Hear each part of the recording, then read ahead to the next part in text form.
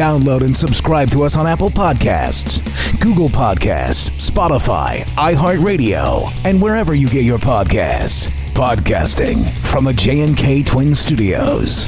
This is the Reds Fans Chatter Podcast Breakdown, an in-depth look at a Red season, player, or game. Now, here's your hosts, Scott Evans and Nick Lawson.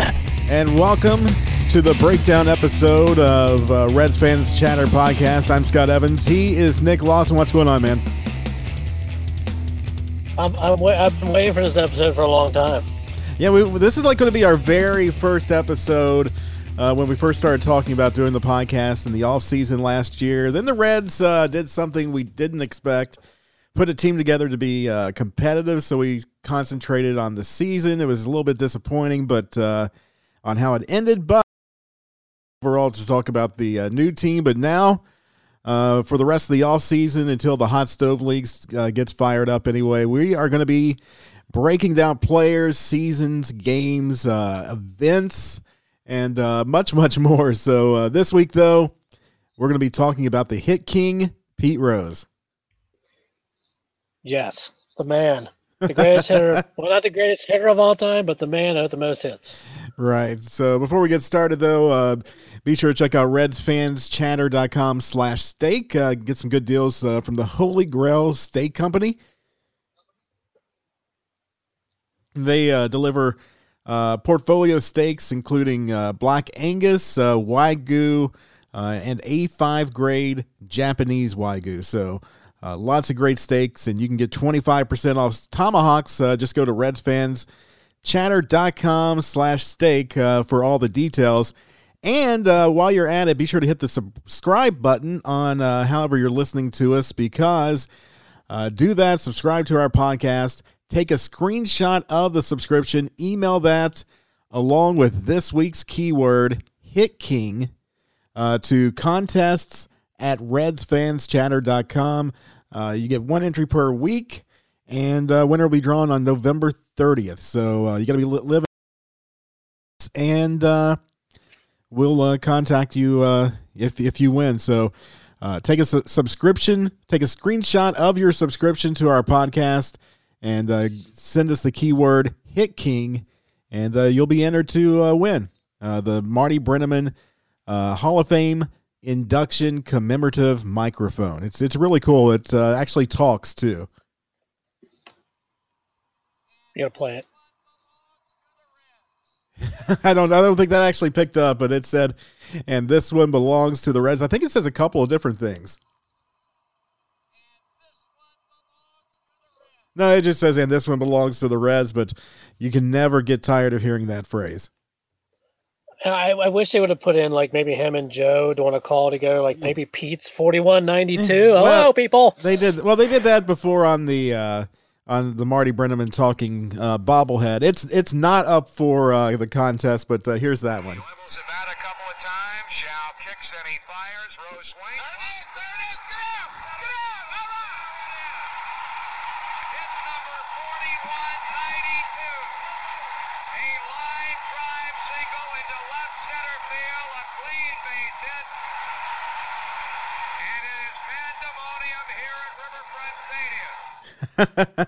So they. I miss Joe so much. Yeah, I know. And of course, we'll be talking about that hit on this show. But if you do want to enter the contest, once again, subscribe to our podcast, take a screenshot of it, send it to contests@redsfanschatter.com, and use the keyword Hit King for this week's episode. So let's get into it. Let's talk about the Hit King, Pete Rose. Born and raised in Cincinnati. Got to play for his hometown team, and the stories behind it are just kind of crazy too. So born on April 14th, 1941, got the nickname Charlie Hustle, played from 1963 to 1986 in the majors, most of those years for the Reds. He also played, of course, for the Expos and the Phillies, and played almost every position in the field, first base, third base, outfield. Second base. I don't think he ever caught. No, I don't think he ever caught or played short. Right, but still, definitely, what any lack of skill that he may have had, he made up for in hard work, and the amount of records he owns is just amazing. We'll get into that. But early life, of course, one of 4 children, born to Harry Francis Peet and Laverne Rose, a member of the Order of Demole. I'm pronouncing that horribly. As a young boy, he was encouraged by his parents to participate in sports. He played baseball and football at Western Hills High School. And even though he's small for his age, he started at running back, which is just kind of crazy to think of. But you know what? The way he played baseball, he did kind of keep that running back mentality in the way that he ran the bases. He was actually a pretty decent football player in high school, from what I understand. Right. Well, he was, but he was not promoted to the varsity football team his sophomore year. It's almost like a Michael Jordan type story. So he felt a little dejected from that, lost his interest in school. And then at the end of the school year, his teachers decreed that he's going to have to attend summer school or be held back. And his father decided it would be better for him to repeat a year of school rather than miss playing baseball. That was a really good decision. Usually that's kind of a bad parental decision, but that was actually a really good decision in this case. Yeah, because I mean, Pete had the determination to go and play baseball and be the best player that you've ever seen.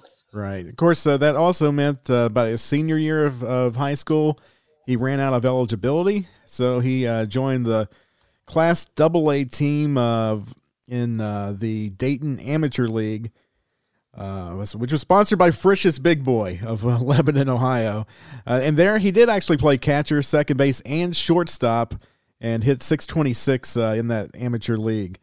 And he kind of fell under the radar. No scouts were really paying attention to him. Probably would have ended his baseball career then, but his uncle was a scout for the Reds and then pleaded for the Reds to give Rose a chance. The Reds traded away a number of prospects around that year in 1960 and decided to take a chance up on Pete. And once he graduated high school, he got a professional contract. So a little bit different story than Joe Nuxall, who actually signed while he was still in high school, but Reds took a chance on Rose. Something that probably won't ever happen again, just the way the business of baseball is structured now and the amateur leagues and how big college baseball has become in the last 10 years. I mean, it used to be no one really paid attention to college baseball. Now it seems if you look at the draft picks, there's quite a few more coming from the college ranks than before. Yeah, you don't see too many high school players do what Pete did. Yeah, and of course back then the draft was different, if there was even a draft. But yeah, there's very few ever, if any, undrafted free agent players out of high school. Yeah, I don't think there was a draft until probably 65, if I'm not mistaken. I may be wrong. Somebody's going to correct me later. But I think he basically was what I think Joe said is a walk-on. It's like, no, I don't think it's a walk-on, but I think the scouts saw him, though, and liked what they saw. Right. Well, it was actually his uncle who worked for the Reds. So, people complain all the time about, the Reds go family, tired of the Williams, tired of the Bells. However, if you look back, Pete Rose may have never happened had it wouldn't have been for a family connection. So don't always complain about everything that you see. Well, same for Barry Larkin. Well, that's true. Yeah. So Cincinnati Reds got his career started in a spring training game against the Chicago White Sox in 1963. The regular second baseman, Don, who I'd never heard of in Reds history, pulled a groin muscle, Don Blasingame.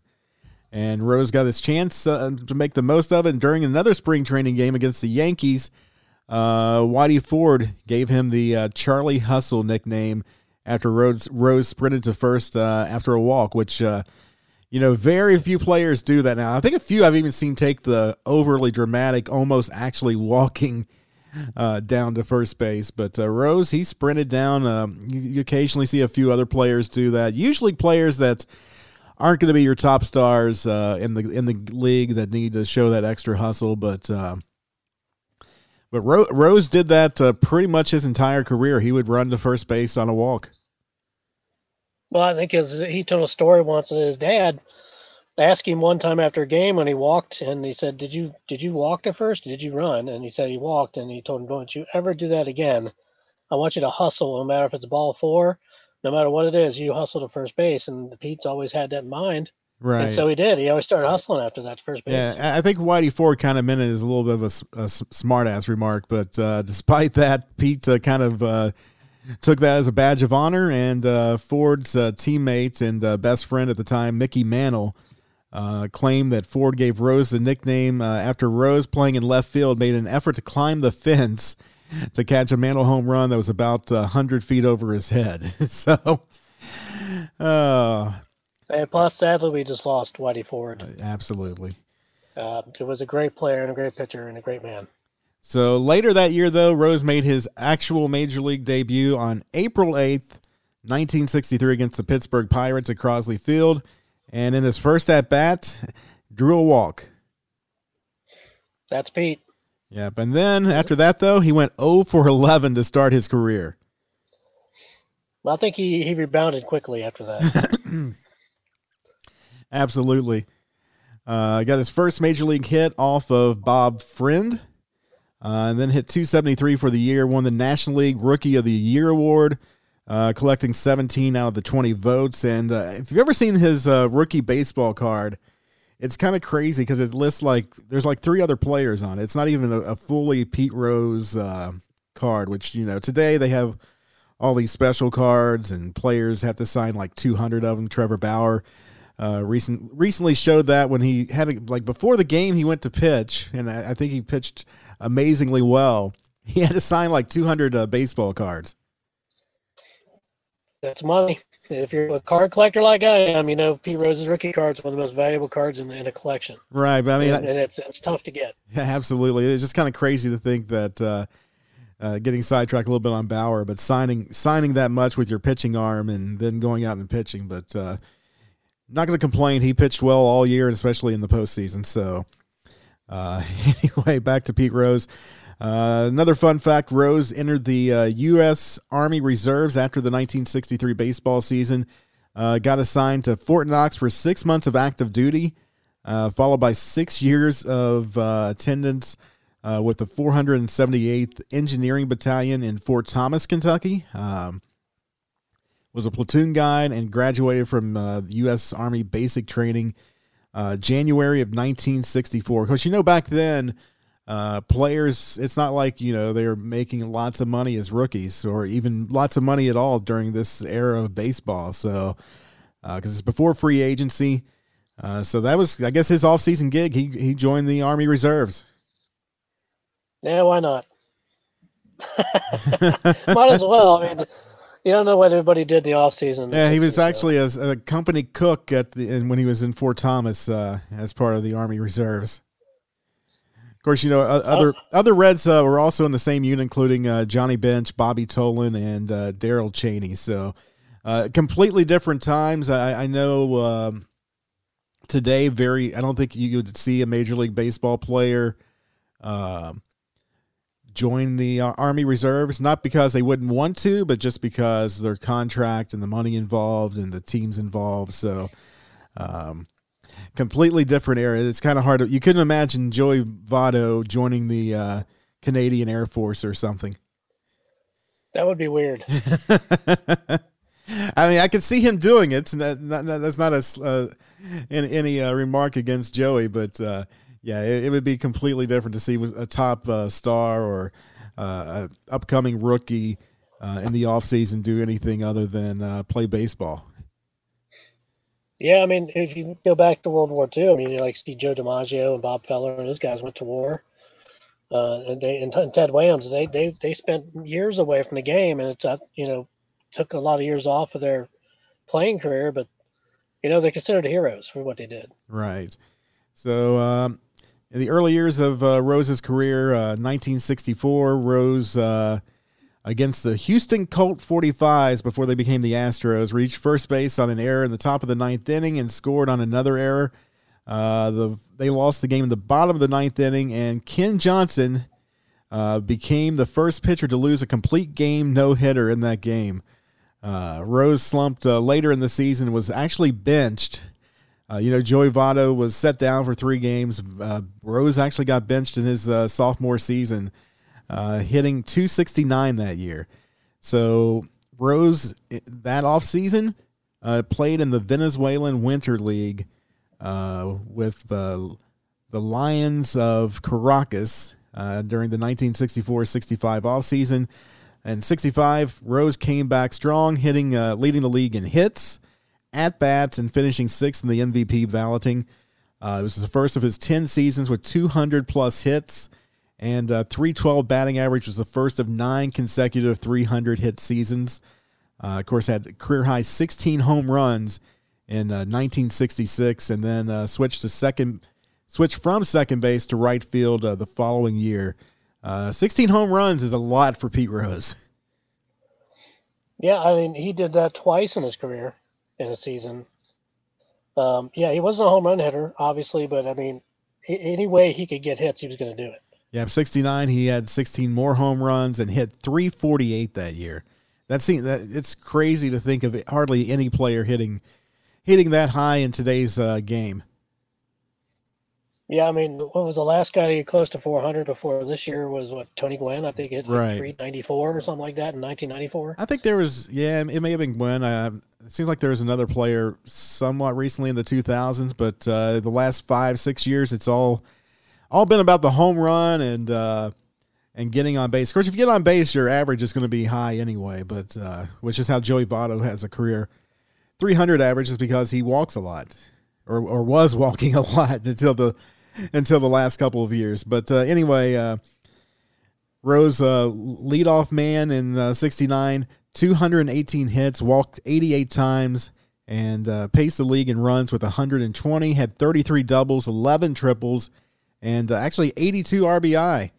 In that year, he slugged .512 and had a .432 on-base percentage. It's just kind of crazy.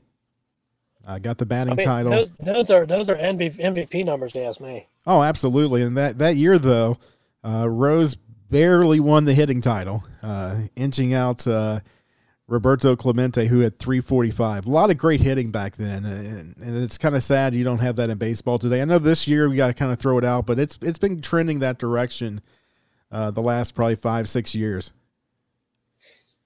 Yeah, I mean, all those guys, I mean, those are Hall of Famers we're talking about, and that's a reason they're in the Hall of Fame, because they were such great hitters. Roberto Clemente, one of the greatest ever, taken too soon.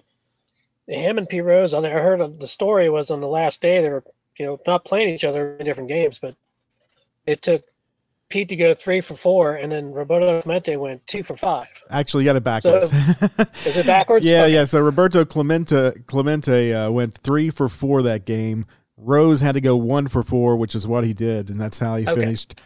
348, Clemente 345. So very close. I would love to see hitting return to the majors like that. I think it makes exciting baseball.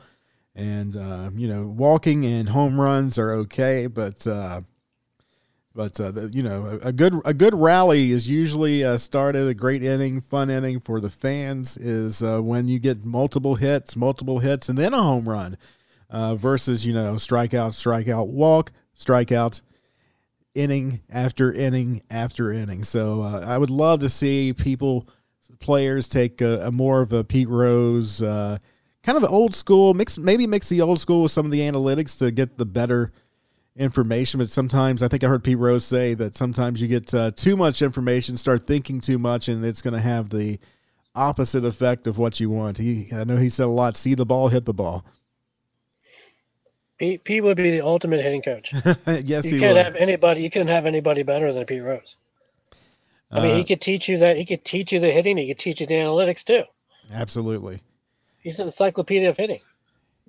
Then, of course, we go to the 1970 season, and this is kind of where the legend of Pete Rose begins.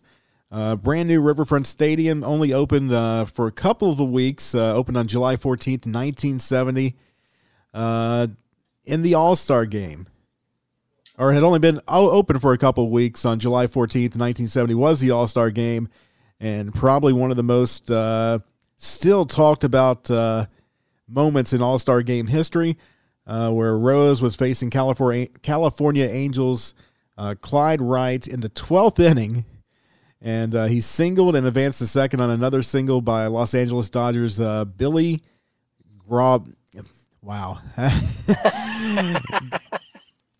Grabarkowitz. They had some tough names back in those days. Absolutely.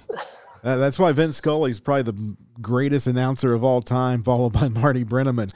The Chicago Cubs, Jim Hickman, then singled sharply to center, and Amos Otis's throw went past Cleveland Indians catcher Ray Fosse as Rose came in, barreled over Fosse to score the winning run.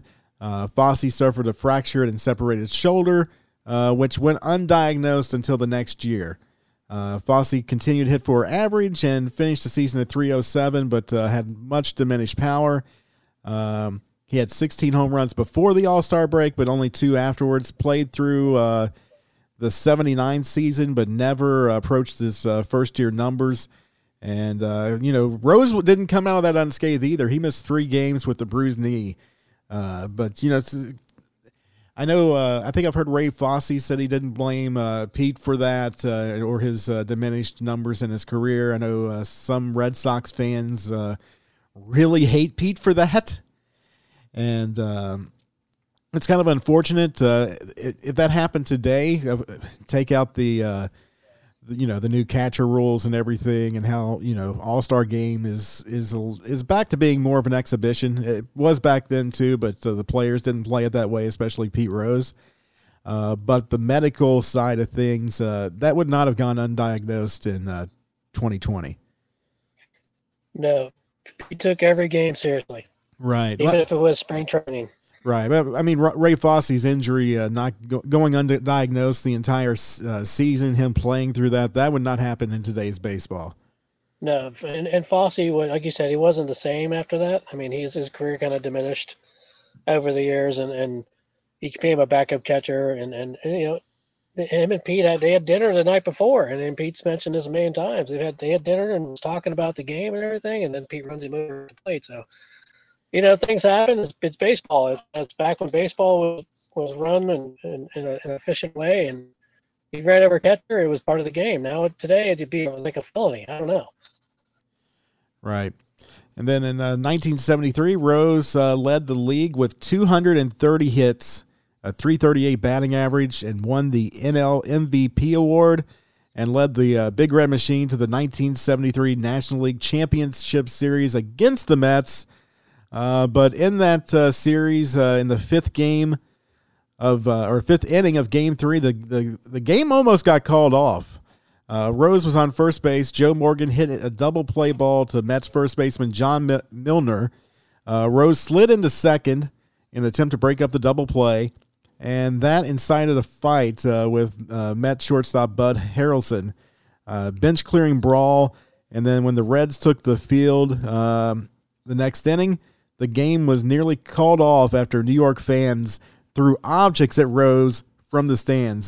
Sparky took the players off the field, and Yogi Berra, who was managing the Mets at the time, including Willie Mays, Tom Seaver, Cleon Jones, and Rusty Staub, were summoned by the NL president, Chub Feeney, out to left field to calm down the fans. So kind of a crazy moment. I don't think I've ever seen that either. I need to look that up on YouTube to see if the video exists for that, because that's kind of crazy. I've been to a game that we'll talk about a little bit later that was similar to that, but none of the players came out to calm anyone down. The one thing that comes to mind as a Cincinnati fan is Sam Weiss grabbing the microphone to tell people to quit throwing stuff on the field because they live in Cincinnati and not Cleveland. That's still the greatest thing ever. Yes, it is. Unfortunately, with the fight and all the theatrics of that series, the Reds lost that game 9-2 and lost the championship series 3-2. But Rose in that series hit 381, including an 8th-inning home run in Game 1 and a 12th-inning home run in Game 4. Pete is a postseason hitter. I mean, 321 career average is in the postseason. That's unheard of these days. Oh, yeah, absolutely. That doesn't happen. Especially with the Reds. Of course, you have to get to the postseason to have an average like that. But yeah, it's just kind of crazy. I mean, he's 67 games in the postseason, 321 average, 385 on base percentage, 440 slugging. Dude, the dude is in fuego. I mean, 28 walks and 268 at bats in the postseason. That's still pretty good. I mean, he struck out only 22 times in the postseason. Right. Of course, then the heart of the Big Red Machine started in 75, the mid-70s. In the 75-76 season, the Reds, of course, won back-to-back World Series. In those years, Pete Rose definitely a significant factor. And a big move was in the 75 series, the Reds, of course, Rose was playing the outfield. Sparky Anderson took a chance because on something that an earlier manager tried and putting Rose at third base. And Rose did not like it back in that part of his career because he was forced to play third, and Rose just didn't want to do it. So Sparky asked him if he would do so for the good of the team instead of just saying, hey, you're going to go play third base. You know, sometimes you hear fans complain like managers are like Dusty Baker got this a lot. Like, why does Dusty try to be friends with him? It's not necessarily him being friends. He's just trying to motivate players to do something that may go against their career on a small level, but would be great for the team, which in turn would be great for their career.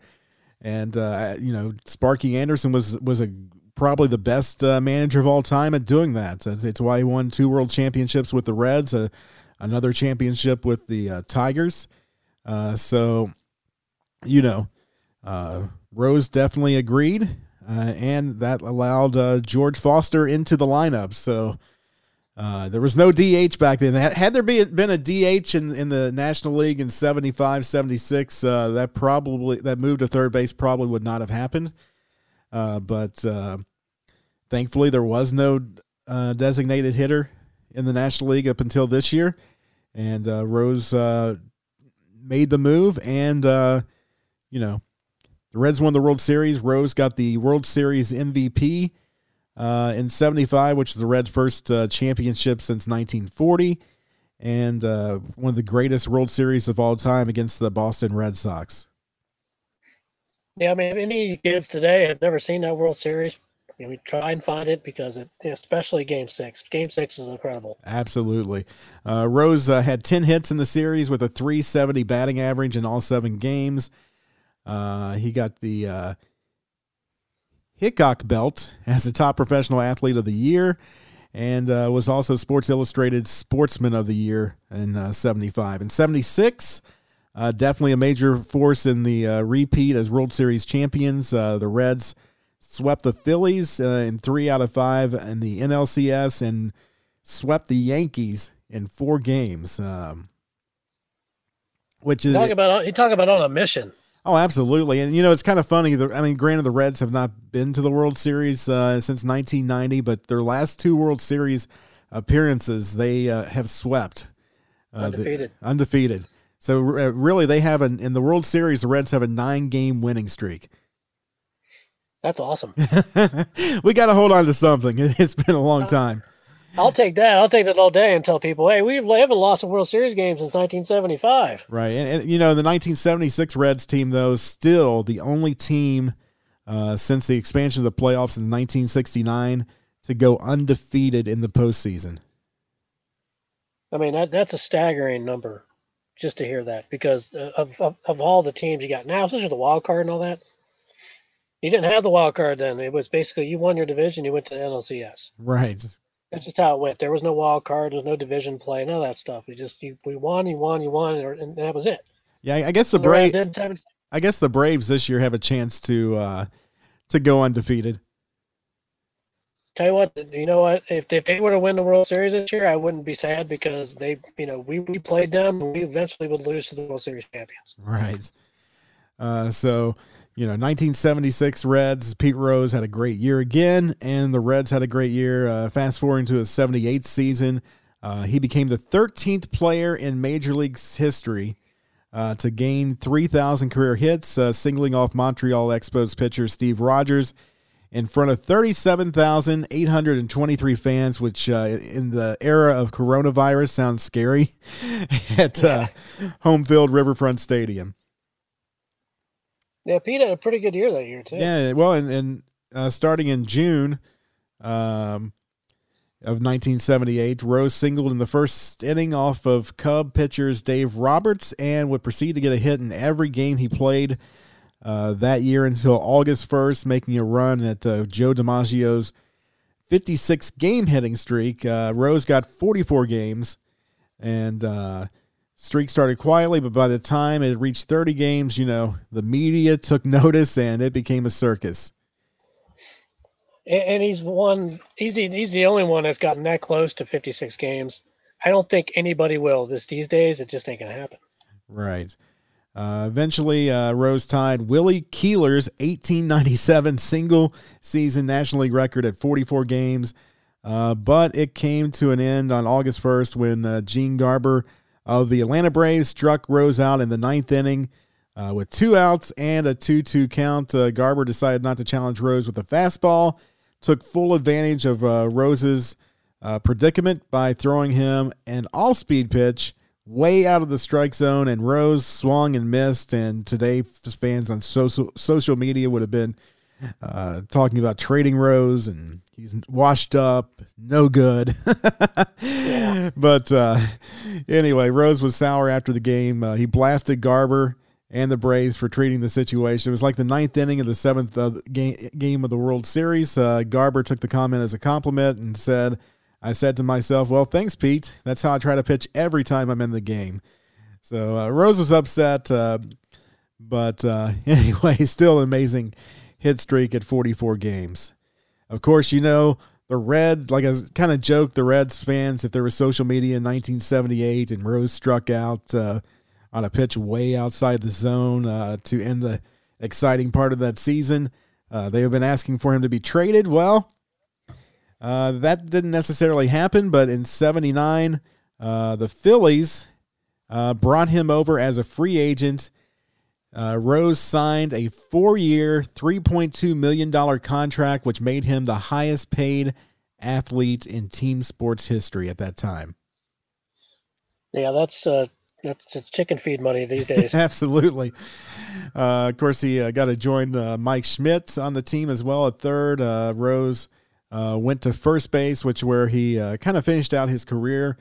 Phillies missed the postseason in Rose's first career with the team, but went on to earn 3 division titles, 2 World Series appearances, and a World Series title in 1980 in the following 4 years.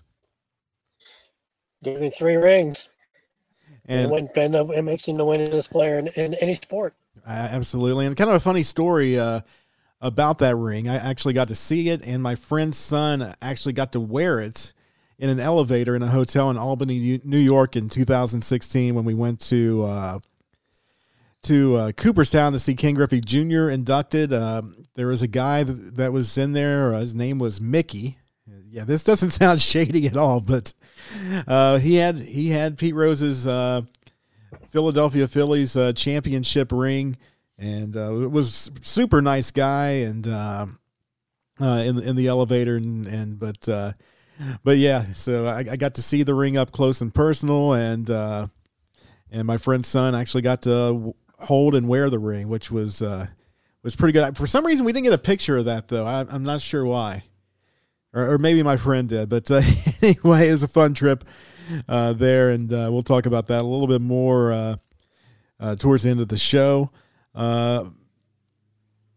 So with the Philadelphia Phillies, he did have the worst season of his career in 1983. Yeah. 42 years old. 245 batting average. That was terrible. 121 hits, which, there's some Reds players now. You'd be very happy if they got 100 21 hits in a season.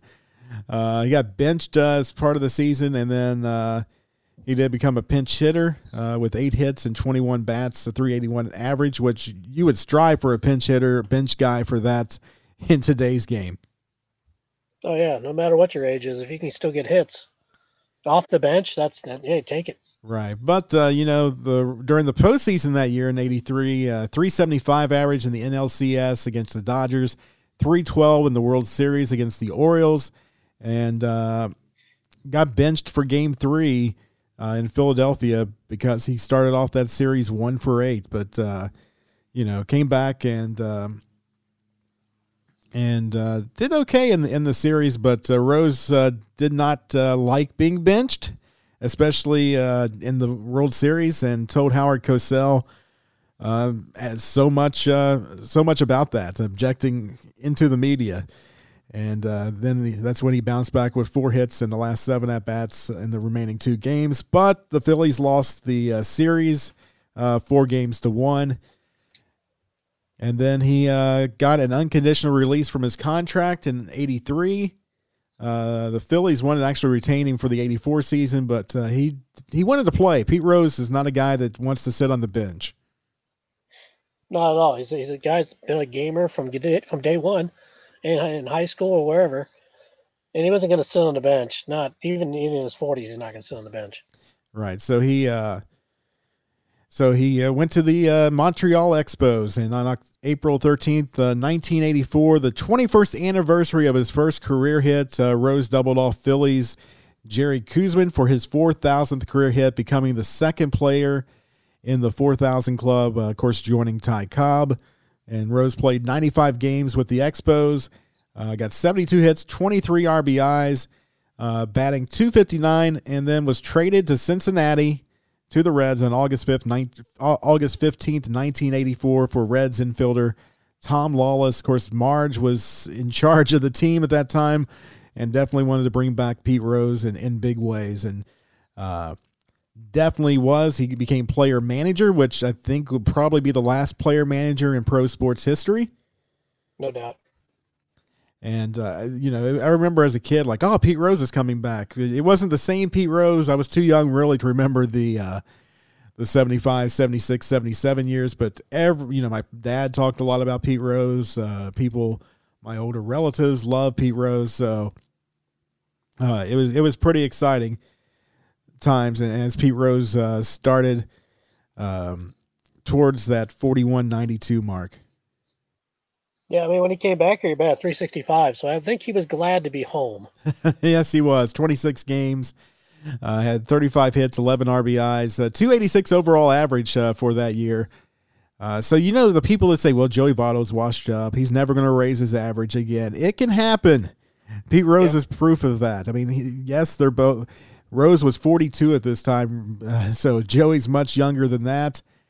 And we can just hope that Votto can no one's going to be Pete Rose, but just get back to being Joey Votto again, at least a better glimpse than what he has hit the last couple of years. And 2020, I think for everybody, you just got to kind of not necessarily throw it out, but throw it out. 60-game season with COVID going on, a lot of distractions there.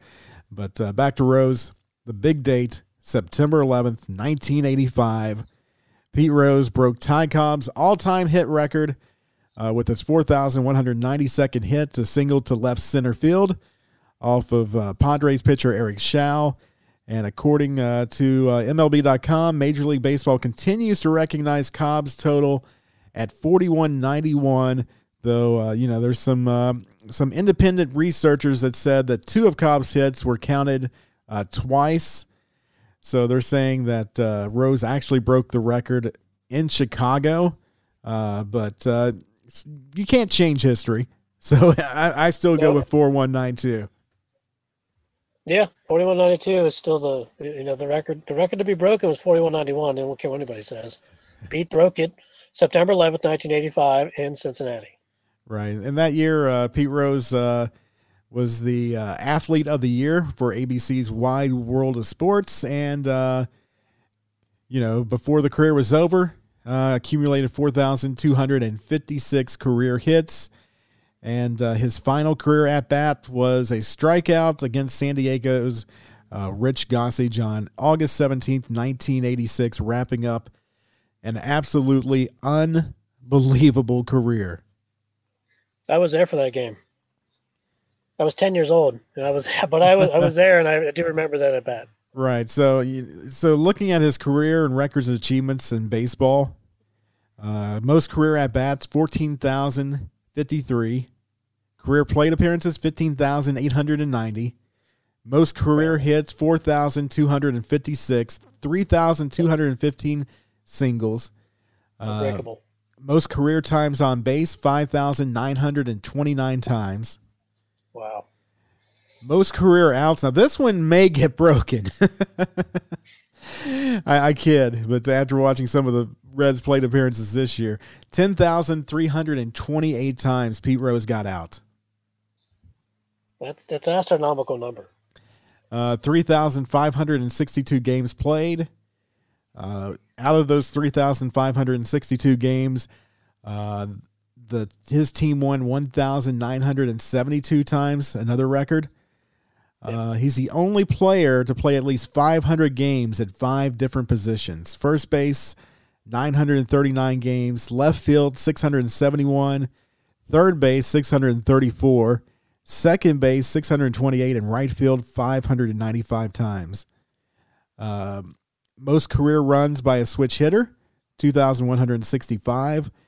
Most career doubles by a switch hitter, 746. Most career walks by a switch hitter, 1,566. Most career total bases by a switch hitter, 5,752. Most seasons of 200 or more hits. I don't think this will ever be broken either. It is shared, but I don't see players today getting 200 hits that often. 10, especially for 10 seasons. Most consecutive seasons of 100 or more hits, 23. That's going to be tough to beat. Just because players don't play that long anymore. Nope.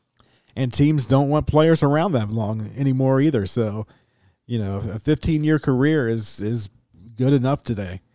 Most consecutive seasons with 600 or more at-bats, 13. Most seasons with 600 at-bats, 17.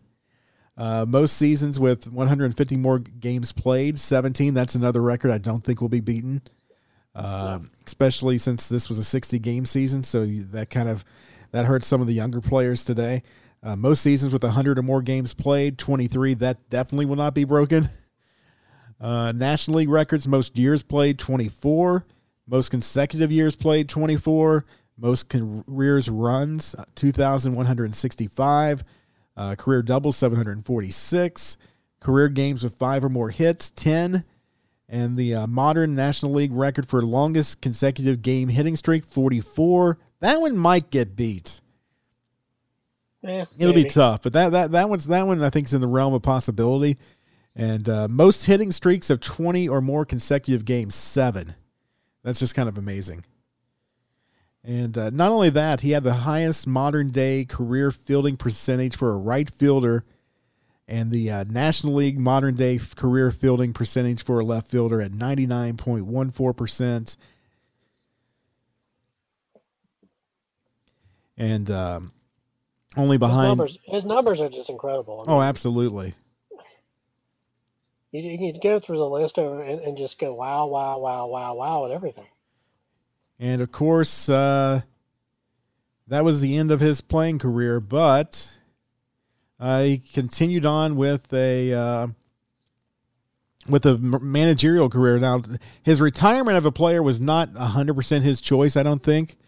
November 11th, the Reds dropped him from the 40-man roster to make room for pitcher Pat Pasillo. And so there he unofficially retired as a player. Finished. I'm sure it was a mutual discussion since he was still going to be the manager, but ended his career with a .303 lifetime batting average. I wanted to make something clear to all the baseball fans out there. Ichiro is not the hit king. You can't combine numbers. Okay, he hit 3,089 home hits in his career as a major leaguer. That's what everybody's looking at. They don't look at his Japan numbers. They don't look at his high school numbers. They don't look at any of that stuff. It's what he did in the majors. So he's on a 3,000 hit list. He's got players in front of him. Pete Rose is at the top of it. And he's going to stay there. So as a manager, he had a record of 426 wins, 388 losses. During most of his 4 seasons as a Reds manager, he placed second place. Reds in those years could have really used the wild card for those teams. They always struggled against the Dodgers, who usually, I think, won a lot of those seasons. Pete was a damn good manager. I mean, those numbers up there, he's an over 500 manager in the win column. But like you said, if we would have had a wild card back then, we would have been in the playoffs those 4 years. Right. So, of course, then his troubles as manager started first in a game I went to, April 30th, 1988. Home game during the New York Mets. I had seats in right field as part of straight A night. So, rewarding the kids for good behavior. 2 out, top of the 9th inning. Mookie Wilson hit what looked to be a routine ground ball to shortstop, but and I'm surprised this was the 9th inning. It seemed like there was a lot more time left in the game, but I was 13, or I was 12 at the time. So anyway, throw to first base was wide. Pulled the first baseman's foot off the bag. Dave Pallone didn't make the safe call immediately, and instead of going on with the play, the first baseman waited for the call instead of making the play at the plate, allowing Howard Johnson to score all the way from second base with what would turn out to be the game-winning run. Of course, Rose came out fired up, something you would not see today. Actually, in this case, you might still see this, just the way the whole thing played out, because I don't know what they would have done with the runner with instant replay. But anyway, Rose actually pushed Pallone with his shoulder and forearm, knocking Pallone several feet backwards. Pallone, of course, ejected Rose. You can't touch an umpire, so you can't blame Pallone for ejecting. That part was true. The call was awful, but you can't really blame Pallone for ejecting Rose. But Rose had to be forcibly restrained by his coaches as he came back for Pallone. Rose claimed that Pallone had initiated the contact, and that can be seen in the footage of the incident, pointing to his cheek. Attempting to explain to umpire Eric Gregg that Pallone poked him in the face. In his book, Pallone wrote an entire chapter on the incident and said he did not touch Rose, and that National League personnel who investigated the incident later agreed with him. In the time it took Rose to remove Rose from the field, fans began showering the field with objects that included radios and cigarette lighters. Of course, Marty and Joe got called to the commissioner's office over that. And even though the inning was not over, everybody went to the dugouts, and Reds owner Marge Schott posted a message on the scoreboard asking fans to stop throwing objects on the field. My parents, they wanted to leave the game. I'm like, I think I begged them to stay because we always left early to beat traffic because we lived an hour away in Maysville. But anyway, I remember seeing just this waterfall of, beer, water, who knows what, coming over the green seats over into the field. It's a 15-minute delay of the game. Pallone actually left the field because, just the anger with the fans. So they completed the game with 3 umpires. National League President Bart Giamatti suspended Rose for 30 days, which was the longest suspension ever for an on-field incident involving a manager. He also fined Rose a substantial amount of money, which was never disclosed. Giamatti said such incidents are not business as usual and will not allow to become so. As a 12-year-old, I loved it. Well, let's go back to that game real quick. Reds and Mets had some really nasty games in the 80s. Oh, absolutely. There was a game with Eric Davis fighting Ray Knight at third base. I don't know whether that was the same game or not. No, it was not. There was another fight in that game, and let me pull it up on Baseball Reference. I believe it was Darryl Strawberry, and I want to say Tom Browning started that game, but I could be wrong. But yeah, there was another fight earlier in that game. Let's see, that was 1988. I just remember sitting in the right field stands, and they used to chant Daryl to Daryl Strawberry, and the fans would pick up on it and go, "Oh, let's do that." Oh yeah, that was pretty big back then. But so let's take a look at this game. 1988, the Reds finished second on the year, and let's see, April 30th, Saturday night game. Remember it well. Reds lost 6-5 in that game. As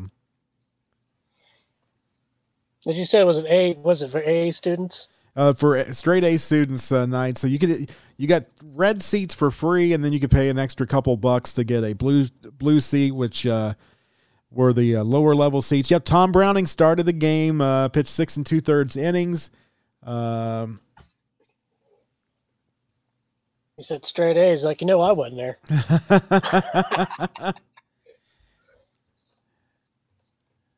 So, yeah, maybe there wasn't a fight. I could have swore there was a fight, though, in that game because I don't see any ejections in the box score, but I seemingly remember it, and I don't see any hit by pitches. So, Darryl Strawberry did get a home run off of Tom Browning in the 6th inning, as well as a double. See, back then you had lefty versus lefty, nobody cared. Not at all. Strawberry could hit lefties. Strawberry hit lefties real well. Yeah, I swear I remember a fight in that game other than just Pete Rose and the umpires. Maybe it was one of those where the benches. It seemed like back then though, if the bench is clear, there was not going to be just standing around. There was going to be swinging and stuff. So maybe it didn't happen. I don't see any ejections on this box score, so maybe I'm remembering it incorrectly. But I swear that there was an incident, if I remember correctly. Do you remember the game when Ron Oster broke his leg? That I do not. That I can't. I would say it was against either the Mets or the Astros. If it was against the Mets, I'm thinking it might have been something that might have started on the field. Yeah. But I'm not sure. Yep. No, it wouldn't have been this game. I don't think so. Because I know it was 88 when Oster broke his leg. Yeah, Concepcion was actually starting second base this game. Okay. So anyway, my memory remembers a fight, but the box score is not backing that up. So we'll move on with that. But I do definitely remember the just waterfalls of beer, pop, water at that game, and it was pretty crazy. I probably would have took my kids home if something like that would happen today. And as we talked about, Giamatti called up Marty and Joe to his office in New York and got on them for inciting the fans for irresponsible remarks. Giamatti told Brenneman and Nuxall there's no excuse for encouraging a situation where the physical safety and well-being of any individual is put significantly at risk. And I know Marty and Joe both completely disagreed with the league president at the time, but kind of is what it is. Yeah, and you know how Marty is. Marty tells it like it is. Oh, absolutely. And he's the one that really got called out more than Joe did, but Joe was backing up what Marty was saying as well.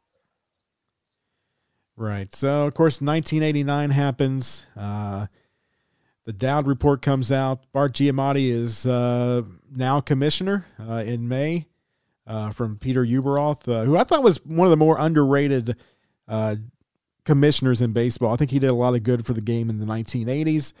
But anyway, he had to deal with that strike in 1981. Yeah, and of course the investigation into Pete Rose started under Peter Ueberroth. So it concluded with Rose, a lot of different court hearings on the matter.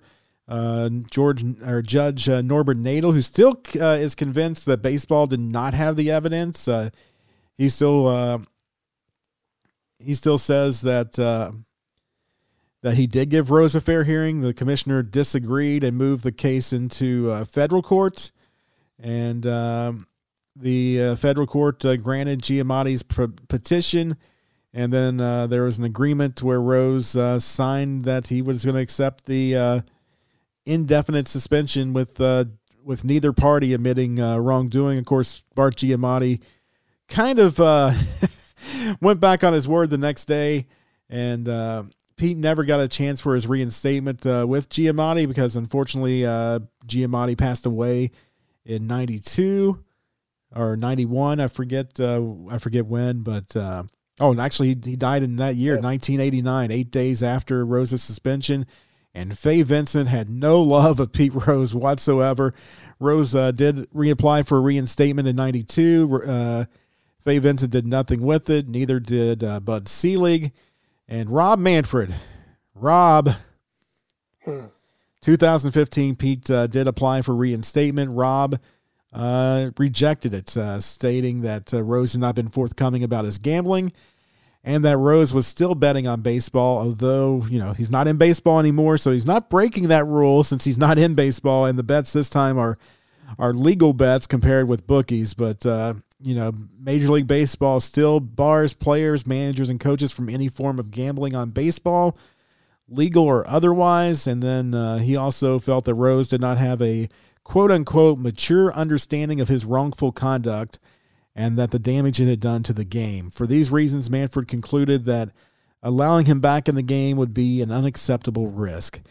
I have problems with the reasoning given by baseball because it's very hypocritical when you go to the games and see casinos sponsoring sections of the wall, sponsoring contests. I mean, I took advantage of that a few years ago when Cincinnati's casino, I forget what it was called at the time, wasn't Hollywood, whatever it was before, Horseshoe Casino, gave out free buffets with your Reds tickets. So I definitely took advantage of that. But you have DraftKings now. I believe I saw some stadiums are actually going to put sports books inside the stadium. So what Rose did in 88, or did before 88, but the rules in baseball about gambling and how they're looking at it from an organization is a little bit hypocritical now compared to back in 88. So I think much of what Rob does is he kind of tries to play both sides of the fences, which has been what baseball's done with this suspension since it started. I mean, Rose's first time back on the field was because of a sponsored segment in the All-Star Game or World Series with the All-Century team in 1999. Yeah, and you look now, I mean, today, gambling is almost legal everywhere. And like you said, you see, DraftKings here in baseball and football and there's basketball and all these other sports have all these sponsors and there's gambling. So, and not helping that Pete lives in Vegas and he gambles all the time in horses, but that's right. I mean, he even bets on baseball now too, from what I understand, which, this baseball betting is kind of a stupid bet to begin with. And there was something else we didn't touch on.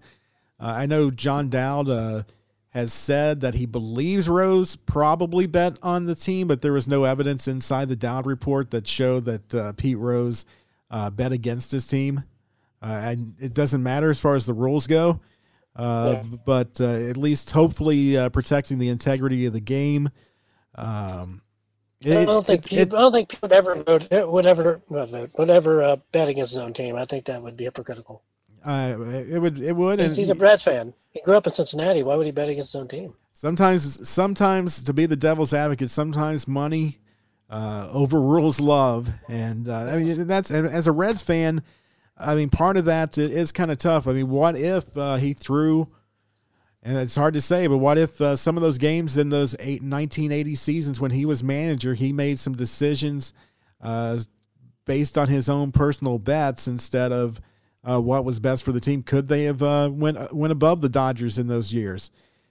So, I mean, there's some questions. There's some legit questions about that.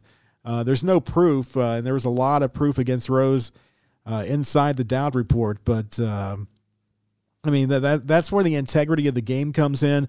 But all these years later, I think it's time, at least to consider it a partial reinstatement. I mean, Rose at his age, outside of being kind of an ambassador for the Reds or maybe the Phillies, and with some of the other stuff, controversies around Rose, maybe that's not going to happen anyway. But at his age, he's not going to be working every day in baseball as it's ran by the analytic accounting type people inside the game. But it was nice to see him honored by the Reds a few years ago when he got his statue. He got inducted into the Reds Hall of Fame. He did get his number retired. All of those things needed to happen. The Reds were not issuing 14 out to anybody that was not named Rose. Right. And all those accolades were well-deserved and way overdue. And I feel the same. Like, we go back, you want to go back a little bit, like Shoeless Joe Jackson. He's banned for betting on baseball. He threw the 1919 World Series. He's part of that whole thing. But he's even, anybody you ever asked to tell you he never once threw his performance in that series. He batted like 372 or something like that. And he was always playing at the top of his game in that World Series, but he never once said that he was part of that whole scheme to throw the World Series. But he was out there playing his best. Right. And so maybe he just got caught up in the whole thing because he was on the team. Yeah, and Hall of Fame eligibility, that part I think has struck Reds fans and Pete Rose fans wrong more than anything, because the most likely, even if he was remaining on the ballot, and we've kind of seen this with Barry Bonds, Roger Clemens, some of the deserving players today that got caught up in the steroid scandal, I don't think the writers would have voted them in. So in 91, right before Rose was going to be eligible for the Hall of Fame through the baseball writers vote, they just made all players on the ineligible list ineligible from being enshrined. And then in 2008, the Veterans Committee did the same thing.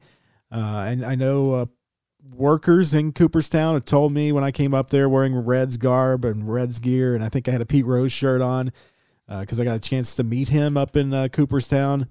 And they told me that Pete Rose should be in the Hall of Fame. Pete Rose is definitely a Hall of Famer. We went through all the stats earlier, records that are never going to be broken. The World Series, the MVP. Pete Rose is definitely an all-star or an Hall of Famer. He should be in there. He is in the Hall of Fame, but he should be awarded the same honor. Maybe you don't let him have the speech. Maybe you just give him the plaque. He's got records in the Hall of Fame. He's got equipment that he used in those games where he broke records that are in the Hall of Fame. His bats, his shoes, his jerseys, everything is there. So he's basically there, but just not in his name isn't. Right, and I've went back and forth on this over the years. I think it is proper for Pete Rose to be in the Hall of Fame. I think there should be a plaque there. I think giving him even the limited time that you give the players for a speech should be given that chance. I think just barring him and not letting the Veterans Committee have a say on it, I think is wrong. I know every year this doesn't get broadcast on ESPN when they do the Hall of Fame ceremony, but the president of the Hall of Fame talks about integrity of the players. It's not just about what happened on the field. But if you look at some of the names that are in the Hall of Fame, there are racists on there. There are drunks. There are cheaters in the game that you found every competitive advantage, whether they are legal or not. Spitballs. Even nobody's perfect. Right. Nobody's ever been perfect. Ty Cobb was a guy that everybody considered him a jerk. He went up in the stands and beat up a cripple one time, from what I've read. Right. What kind of player does that? You can't say that what he did on the field, but he's on the field when he jumped in the stands and did that. So absolutely. Nobody's perfect in his lifetime, and I think the same goes with Pete. Well, and I hate when people try to. Granted, right is right, wrong is wrong, but times are different from what was socially acceptable then compared to now. But you do have the for example, the first commissioner who got started because of gambling in baseball is now being removed. And I think rightfully so. I've heard some of the players that have had the award talk about it, such as Barry Larkin. But Landis is being removed from the MVP award. In some ways, I like just, let's just call it the MVP award and not name it after a someone that actually never played professional baseball, as far as I know. So he was never an MVP. I like, if you're going to name an award, especially on player achievement, I'd rather them name it after a player. But no one is perfect. So if you're gonna have something like that, and try to change things or right wrongs, it's probably best just to leave names off of awards. Just call it the MVP award. I honestly didn't really know it was the Landis Award. I just called it, Joey Votto won the MVP award. I think the only one that I hear that puts a name on it is the Canadian award that Joey pretty much wins every year. But anyway, back to the Hall of Fame. I think you have to separate the off-field person with the actual play of the game. With that, I think Barry Bonds should be a Hall of Famer. Roger Clemens, I think, is up there in the Hall of Fame. I think you don't hide behind. I don't think you pretend that none of this happened. So if Pete Rose got in the Hall of Fame while he's alive, or even after he passes away someday, I think you put him in the Hall of Fame, but you don't ignore the fact that he was suspended for indefinitely for gambling. I think there should be redemption. I think Rob Manfred should look at that again. I don't think it's going to happen.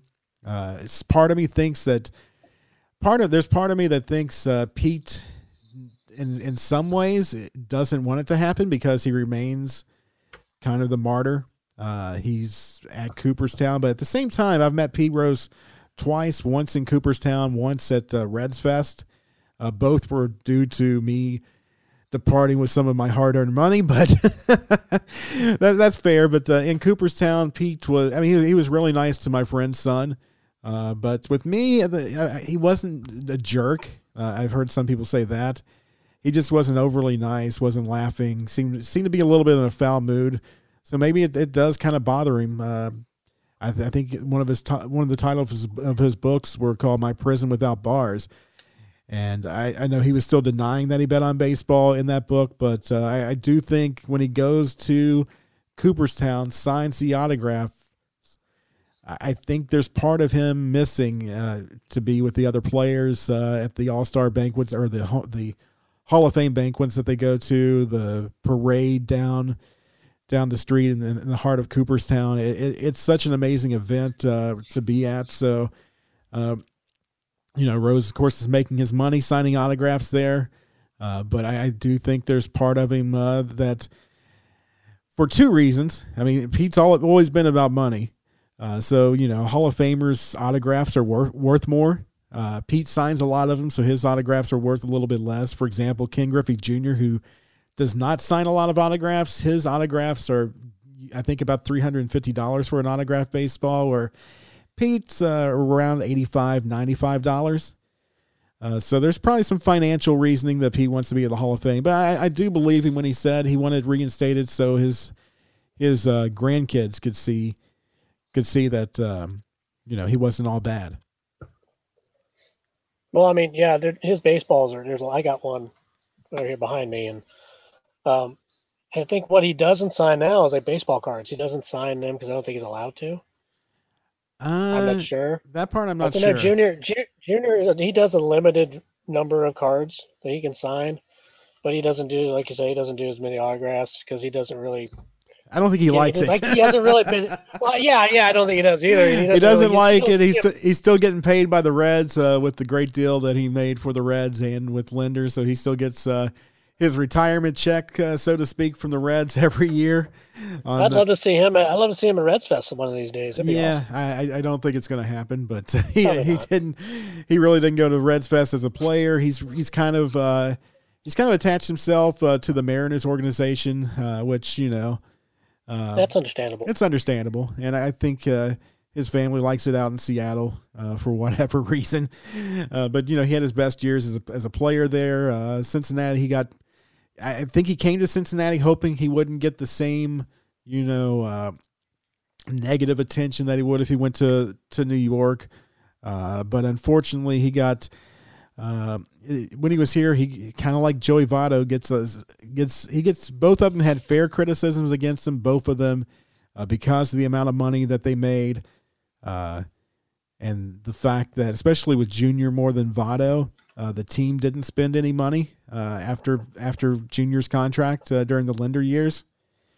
You can't really say that with Votto as much, especially with what the Reds spent this past season and what they spent the last time the Reds had a winning window with Chapman and Ryan Matson, who never pitched even threw a single pitch with the Reds, but still got $10 million. But that's a nice deal.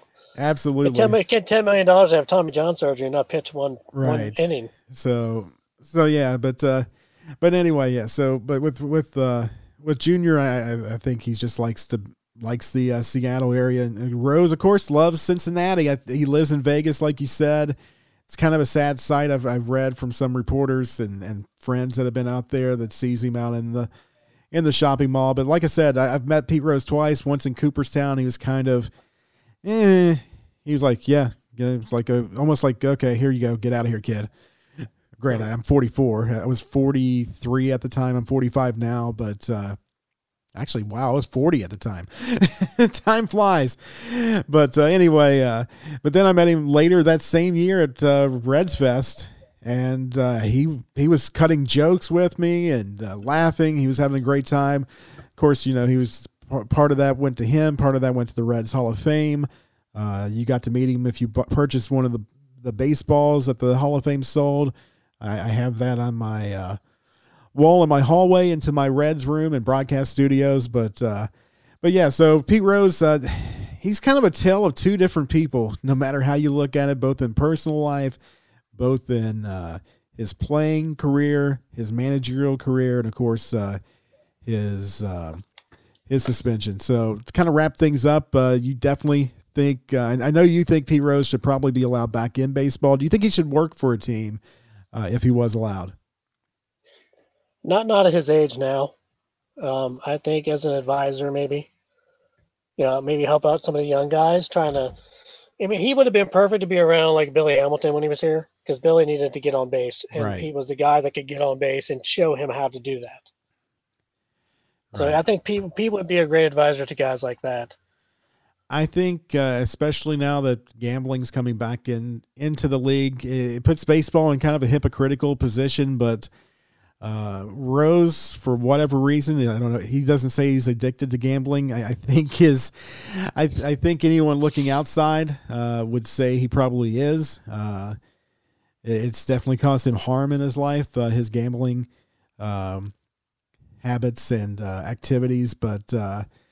I think he should be allowed in the Hall of Fame. I'm kind of against full reinstatement, but I do think there should be a level of forgiveness. I mean, it's been lessened over the years. Like when he left baseball, he went to work for Channel 5, I believe, for a very brief period of time, but he couldn't do his job because baseball wouldn't let him in the locker rooms to even interview as a journalist. Which I thought was ridiculous at that too. I mean, that's his new job. You got to give him access. He was working for Fox a few years ago, so I like that deal. That was cool. He was in the studio teaching A-Rod how to hit. It was fantastic. It was definitely entertaining. He's definitely an entertaining person. He's in the WWE Hall of Fame. He actually had a long running feud or rivalry with WWE star Kane, who's now a mayor in Knox County, Tennessee. He's done a lot of. Those were fun. Those were fun days. He's done a lot of entertaining things. He would join Johnny Bench back in the day on the Baseball Bunch. So Pete's definitely an entertainer. He was entertaining on the field, but I think if baseball could find a way to bring him back to bring people into the game, I think it would work. But him having any type of job where he could influence rosters or lineups or anything like that, as much as I love Pete, I think that time's past him due to age. And, you'd always have that shadow looming over him. If the Reds, if he was managing the Reds and the Reds went 0-2 in the postseason, there'd be those questions. Did he throw the game? Is he gambling again? So I think there needs to be a reinstatement enough to get him into Cooperstown. Maybe be part of some activities like he has been allowed to with the Reds and Major League Baseball, even when a sponsor is not involved. But I like I said, I think there's time for forgiveness. But as far as him being fully reinstated like he would like, I think that time has passed. I think he probably should have done more to work with Giamatti back in '89. I think if he would have admitted it back then, instead of denying it for many years, I think he would have gotten back in. I do too. If he did it right away and didn't do it as part of a book, now I understand he makes money doing that. I have no problem with anybody making money, but I think that rubs some people the wrong way. And then, I mean, I defended him for years saying he did not bet on baseball. Then he comes like, oh, yeah, I did that. I'm like, dude, really? Yeah. So it's tough. But, yeah, Pete definitely should be in the Hall of Fame. I think I believe in forgiveness, so I think there needs to be some form of reinstatement into baseball while he's still alive, especially if that's what it takes to get in the Hall of Fame. But he should be nowhere near the day-to-day operations of baseball. No. So I think that wraps up. Go ahead. And real quick, I think a guy like Ted Simmons, Simmons was a good hitter as a catcher. He got in the Hall of Fame. And I don't know if it's longevity or just because of, who he was with and some of his teams, but I think if a guy like Ted Simmons could get in, Pete Rose could get in, and maybe in a writer's ballot, something off the cusp that's going to probably happen later on, maybe after he dies, which would be sad. I'd like to see him get in as a while he's still alive, and he could cherish that with his son and his family. Right. Well, before we go, we have one question from the Facebook group Cincinnati Reds Fans Chatter. Question is from Philip Link, whether or not he bet on his team to lose. I think we already covered that earlier in the show, but Philip, from the research we saw, there was no proof in the Dowd report that he bet against his own team. John Dowd believes he probably did.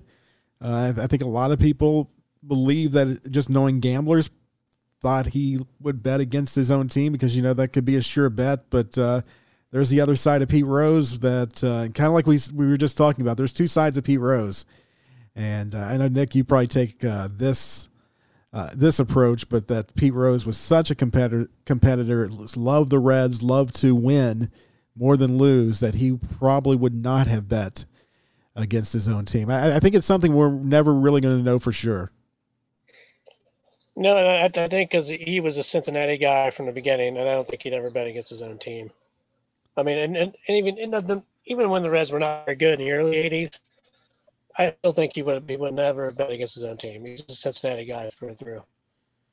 All right, well, that wraps it up for this week's Reds Fans Chatter breakdown episode. Next week, I believe we're going to take a look at the 2012 Reds. So that was a fun team. Definitely subscribe and listen to us. And if you do subscribe, send your screenshot along with the keyword Hit King for your chance to win the commemorative microphone Marty Brennaman Reds Hall of Fame ceremony that never happened because of COVID. So it's definitely a collector's item. It's a really cool looking microphone too. So until next time, go Reds. Go Reds.